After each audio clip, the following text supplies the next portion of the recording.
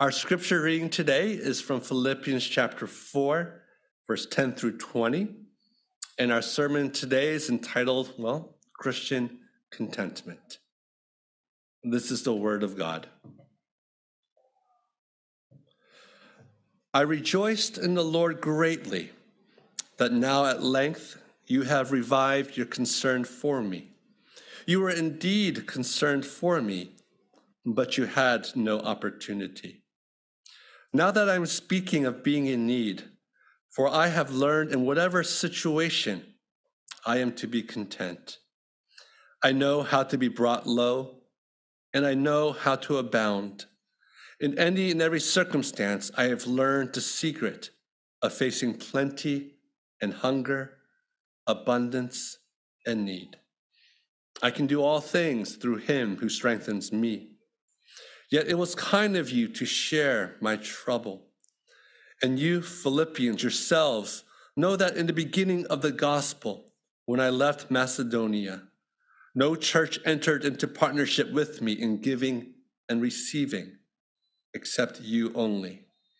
Even in Thessalonica, you sent me help for my needs once and again. Not that I seek the gift, but I seek the fruit that increases to your credit. I have received full payment and more. I am well supplied, having received from Epaphroditus the gifts you sent, a fragrant offering, a sacrifice acceptable and pleasing to God. And my God will supply every need of yours according to his riches in glory in Christ Jesus. To our God and Father be glory forever and ever. Amen.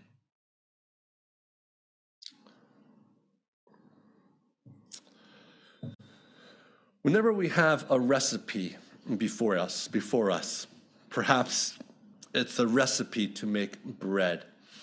Perhaps it's a recipe for a good steak. We always go down the list of ingredients because, the ingredients is what makes the dish taste good. The better the ingredients, the better that it will taste. We all know that if you have a good piece of meat, that no matter how you prepare it, in a sense, that will be a better steak than the piece of meat that just isn't as good. Well, contentment or Christian contentment is much like a recipe. It is something that we all long for. It's something that we all long to have, to create.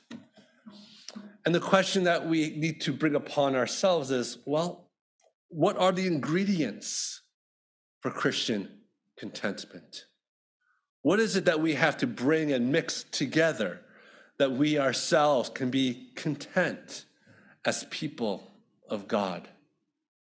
Now, if we bring the wrong ingredients to Christian contentment, we won't be as content as we were meant to be according to the Lord. But we will be fighting ourselves and fighting the world, fighting with family members, fighting with our employers about our happiness, about our contentment. It's incumbent upon us as Christians to fight for Christian contentment, because Christian contentment is the light and the salt that we bear witness to the world.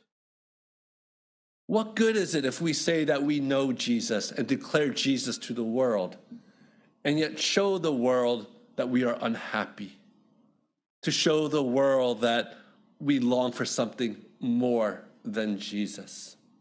Christian contentment is something that we all have to long for and strive for in order to be witnesses to the world that Jesus is all we need.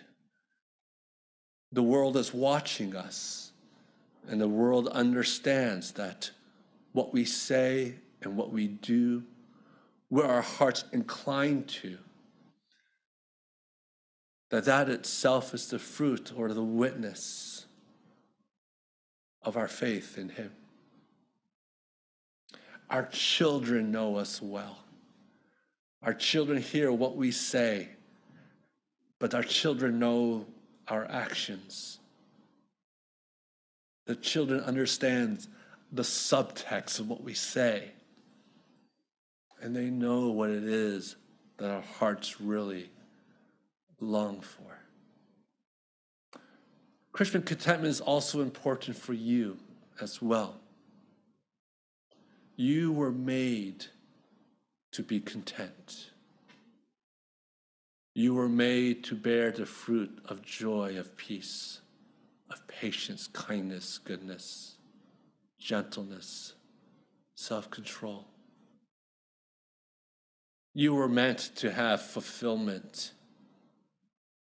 You were meant to be able to wake up in the morning and be at peace with God and peace with those around you. You were meant to be able to breathe, not have panic attacks, not have anxiety that drives you to the worst corners of your mind. God made you to enjoy him and to be content in him. God also made you to love other people and to show them the truths of the gospel. But without contentment, it's hard to love people. Because without contentment, you are always looking to fill yourselves and to seek things to help yourself. But God calls us to love. And there's no greater joy in the Christian life as well than to be able to love people, to be able to sacrifice for people, to be able to watch people grow in the Lord himself. You see, Christian contentment is not just a self-help. Christian contentment is the Christian life. Christian contentment helps us to express who we belong to.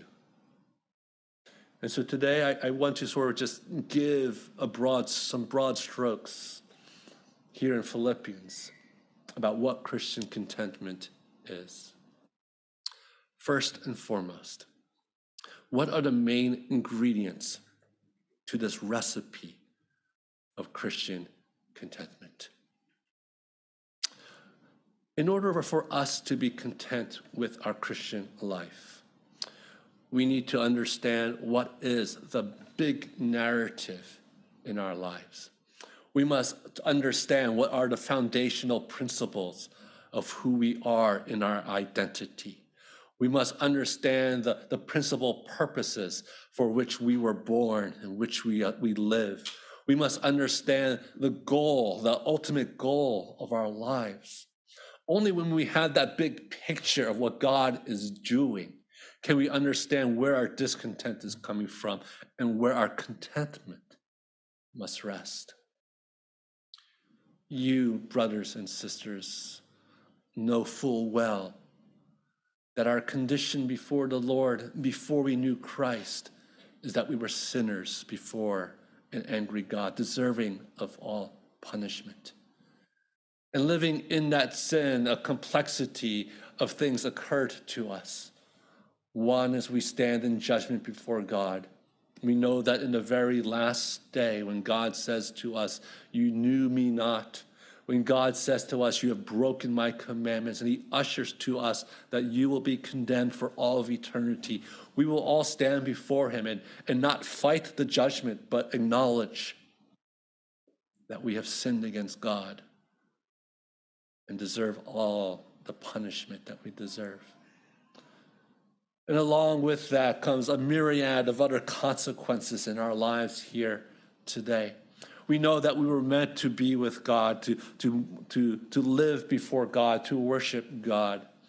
And our discontentment occurs because we want other things more than God himself.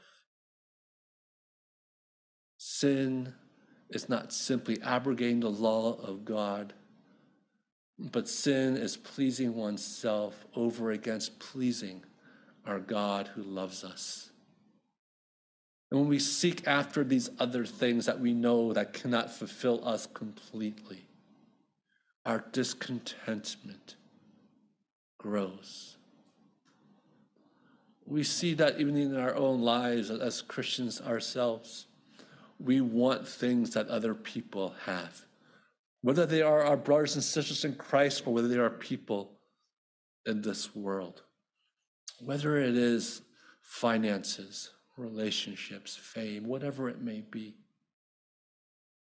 Now, many of you here are still very much in your 20s, but perhaps God can give you wisdom beyond your years right now to understand that whatever you want, even if God doubles what you want and gives it to you, you will not be content. Even if God triples that which you want, you will not be content. For we know that the things of this world cannot fill the deepest recesses of our hearts. A desire to be loved, to be understood. A desire to have the God of the universe say to us, I know you. I love you. Your life is assured in my hands. That nothing in this world can take that away from you. I belong to you and you belong to me. It is our sins that have separated us from God. It is our sins that have led us to our idolatries. It's our sins that have led us to discontentment in all things. And yet God did not leave us in our sins. God did not leave us in our hopelessness. But as Romans 5:8 says, while you were yet still sinners, God died for you. God loved you. The God who saved you in Jesus Christ is the same God who is saving you right now, delivering you from your sins, delivering you from your weaknesses, delivering you from your discontentment. And it's when we look upon the holiness of Christ and the love of Christ that we find contentment in him. Nothing else. No one else. Now, for many of us as believers, we know this in our minds, and we know this, many of us, in our hearts. But we start to realize that the battle for our hearts is a continuous battle until the Lord returns. But we know that when he does return, and this is our hope, that when he does return, we will inherit every good, perfect gift. All that you long for in the perfection of Christ will be given to you. That is the love, that is the generosity that Christ has for his people. And so for us, in order to be content, this big picture of who we are in God has to remain forefront in our minds, that we are sinners, but we've been saved by grace. That yes, we are discontent, but God is our great contentment. That we know that in the end, when Jesus returned, all the good things that we desire will be fulfilled in him alone. And we look to him and to him only. Everything else and everyone else will disappoint. But Christ never does. So if you're going to build your world around discontent, around Christian contentment, the main ingredient, and may I say almost the only ingredient, is simply Christ. and Christ's love for you and your love for him. Let's continue and look at this passage and see how Paul addresses this issue of Christian contentment as well. Second point, Christian contentment is something that is learned. It's not something that automatically comes into our hearts. And so don't beat yourself up when you see your heart saying, I want more of this, or I need more of this. Don't beat yourself up if you see your heart sort of, straying one way or another. Just come to Christ and say, God, I don't know why I want more of this. Why do I want more money? God, I don't know why I want this relationship. God, I don't know why I want this status, but I want it. And I'm angry enough and anxious enough. But I know I need to be content in you. And instead of fighting with it one-on-one, trying to figure out why do I want better finances or whatever it may be, you take it to God and you go, God, why do I want this when I know that you and you alone can fulfill the longing that money has for me? What is it about my heart that I need to learn? And as you wrestle with that with the Lord is gracious to teach you, to bring you to him, for you to understand that the things of this life, the good things of this life have been given to you, but that only God can fulfill you in such ways that money, relationships, or anything else in this world cannot. But it's something that's learned. And so to be patient and encouraging to one another, to simply bring them to the cross and to let Jesus be the one who changes you. A lot of this sort of comes from just the way that many of you came to know Jesus. Many of you came to know Jesus when you were perhaps in your college years or younger. And when you came to know Jesus, it was this sort of like beautiful, momentous occasion. And God bless you when you came to know the Lord. But you almost had this idealistic notion that I'm going to be changed. I'm going to be this totally different person. And for a while you are. But then you start to notice that, oh my goodness, even though Jesus loves me completely and I know Jesus, there's a lot of the old self that still lives in me. And you can get discouraged very easily. But let me tell you, if that's the way you think about your Christian life, then you're living a life of self-righteousness and not a life of grace. Because all God is doing is showing you that you are not saved by your works, but you're saved by my loving grace to you and you alone. When you came to know the Lord, a lot of you said, Lord, I give you my life, I give you everything. And then as you sort of walk in your life, you sort of take away things from God. You go like, well, God, I'll give you my life, but, my future employment, I'll take care of that, God. My future relationships, well, I'll take care of that, God. Money, I'll take care of that, God.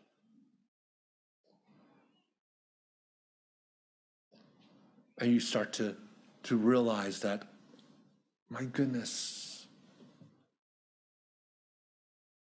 I am not as good as I think I am. I am not as super Christian as I think I am. But that's the point.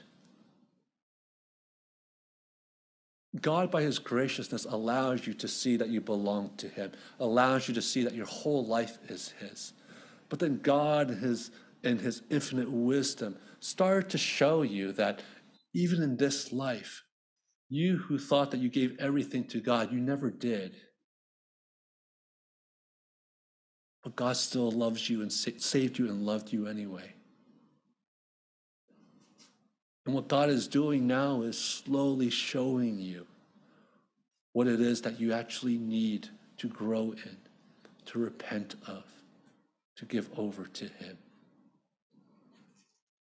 So you can't be hard on yourself. This is God's plan. You can't be hard on other people. This is God's plan. But to be content, gracious, and loving. To bring people to the cross and simply say, let us learn together to be content in Jesus. So we can talk about money openly in this church, because money is not the ultimate thing. We can talk about struggles in relationships. Why? Because our relationships are not the ultimate thing.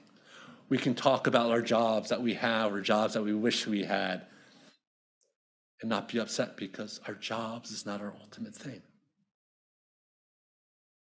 But we can help each other. What does God teach us about being content with money? Content in our relationships, content in our workplace. It is something that is learned. And I urge you all to be learners in the school of Christian contentment. Don't be surprised, but know that God is working in you. Thirdly, Paul has learned that contentment is not about circumstances, but contentment is about Christ himself. This is probably the most important thing in the Christian life when we try to figure out whether or not we are content in things. We spend most of our time, unfortunately, thinking and chasing after things that we have no business thinking and chasing after. Scripture teaches us that don't concern yourself with things that are too wonderful for you, but also don't concern yourself with things that distract you as well. The more you concern yourself with things like this, the more those things become things that are greater than God himself. Now, there's nothing wrong with the things of this world in their proper place. But once those things become the only things that you speak about, talk about, are concerned about, then your heart will start to drift. Whether God has given you plenty or whether you're in want, Paul says, be content in Christ himself. But to look and measure at the things that you have or wish you had will only lead, well, you knew so well, anxiety, restlessness, no sleep, discontentment, lots of coffee or lots of alcohol. But our duty is, let's throw away the things that encumber us. Simplify our lives to the Lord and the things that are important. And God will surely bless us with contentment. You guys live in a world, unfortunately, with the information that we have, that you can learn to do almost anything and everything. And you can see what people are doing anywhere and everywhere, anytime. What good has it done for you? What good has it done for you in your Christian life?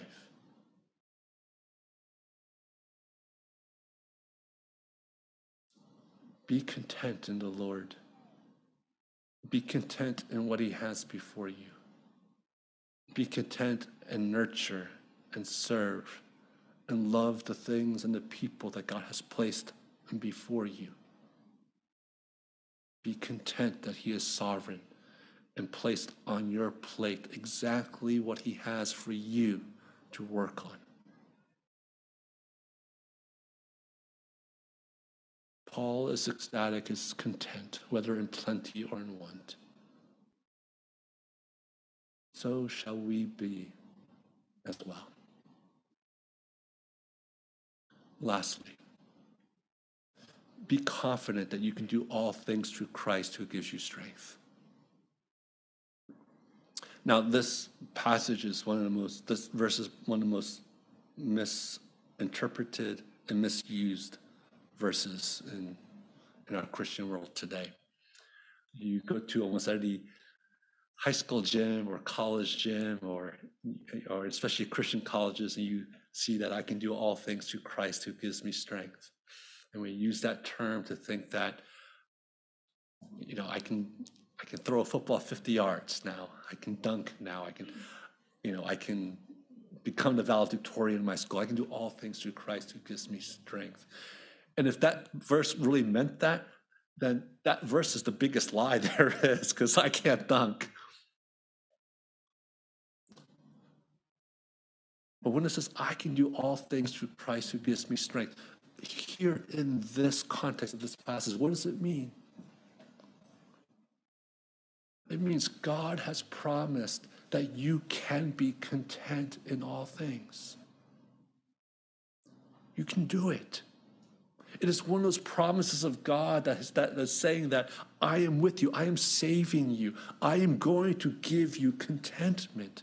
You can do it. You can say no to unrighteousness and yes to righteousness. You can say no to Instagram and to all those other social media things. And you can say yes to Jesus and yes to my family and yes to the things that God has given to me. I can say no to the temptations of wanting the quintessential American life. And I can say yes to living a life in Christ. You can do it. You are not allowed to say, I can't do it. You are not allowed to say, this is too hard for me. You are not allowed to say that God gives me some supernatural strength to do that. No, I can do all things. In other words, all things, be content through Christ who strengthens me.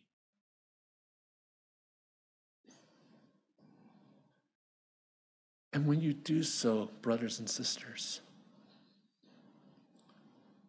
when you say yes to Jesus and see Jesus grow in his love before you, the world will see.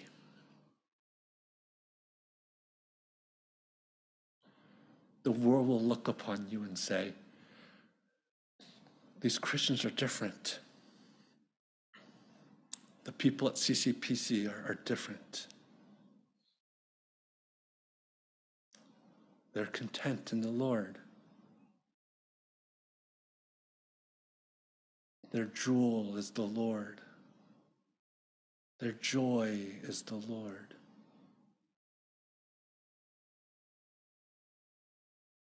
And not only will we bear witness, brothers and sisters,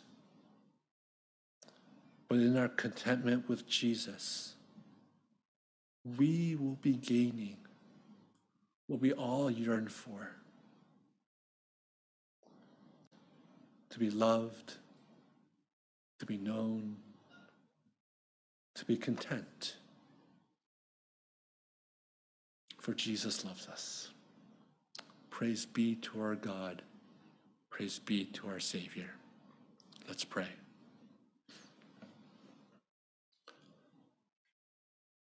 God, you are the one who indeed supplies every need according to your riches and glory in Christ Jesus. There is indeed nothing that we lack, Lord God.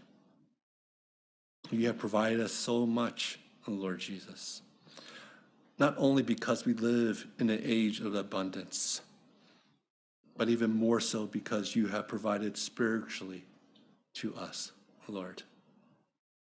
Father, in this world that distracts, you always bring us back to you, enabling us to focus upon you and the greatness of your love. Father, we thank you that you have not left us alone, but that you keep impressing upon our hearts that we belong to you. Lord, I pray, Lord, for my brothers and sisters here, Lord. Help us not to give up the fight. Help us to say yes to you and yes to godly contentment, Lord. Father, many of us here have already looked in different places. And we can say with certainty that whatever the world offers, it lacks tremendously. And so, Lord, help us as a church to encourage one another, to know you and to love you. We thank you. In Christ's name we pray. Amen.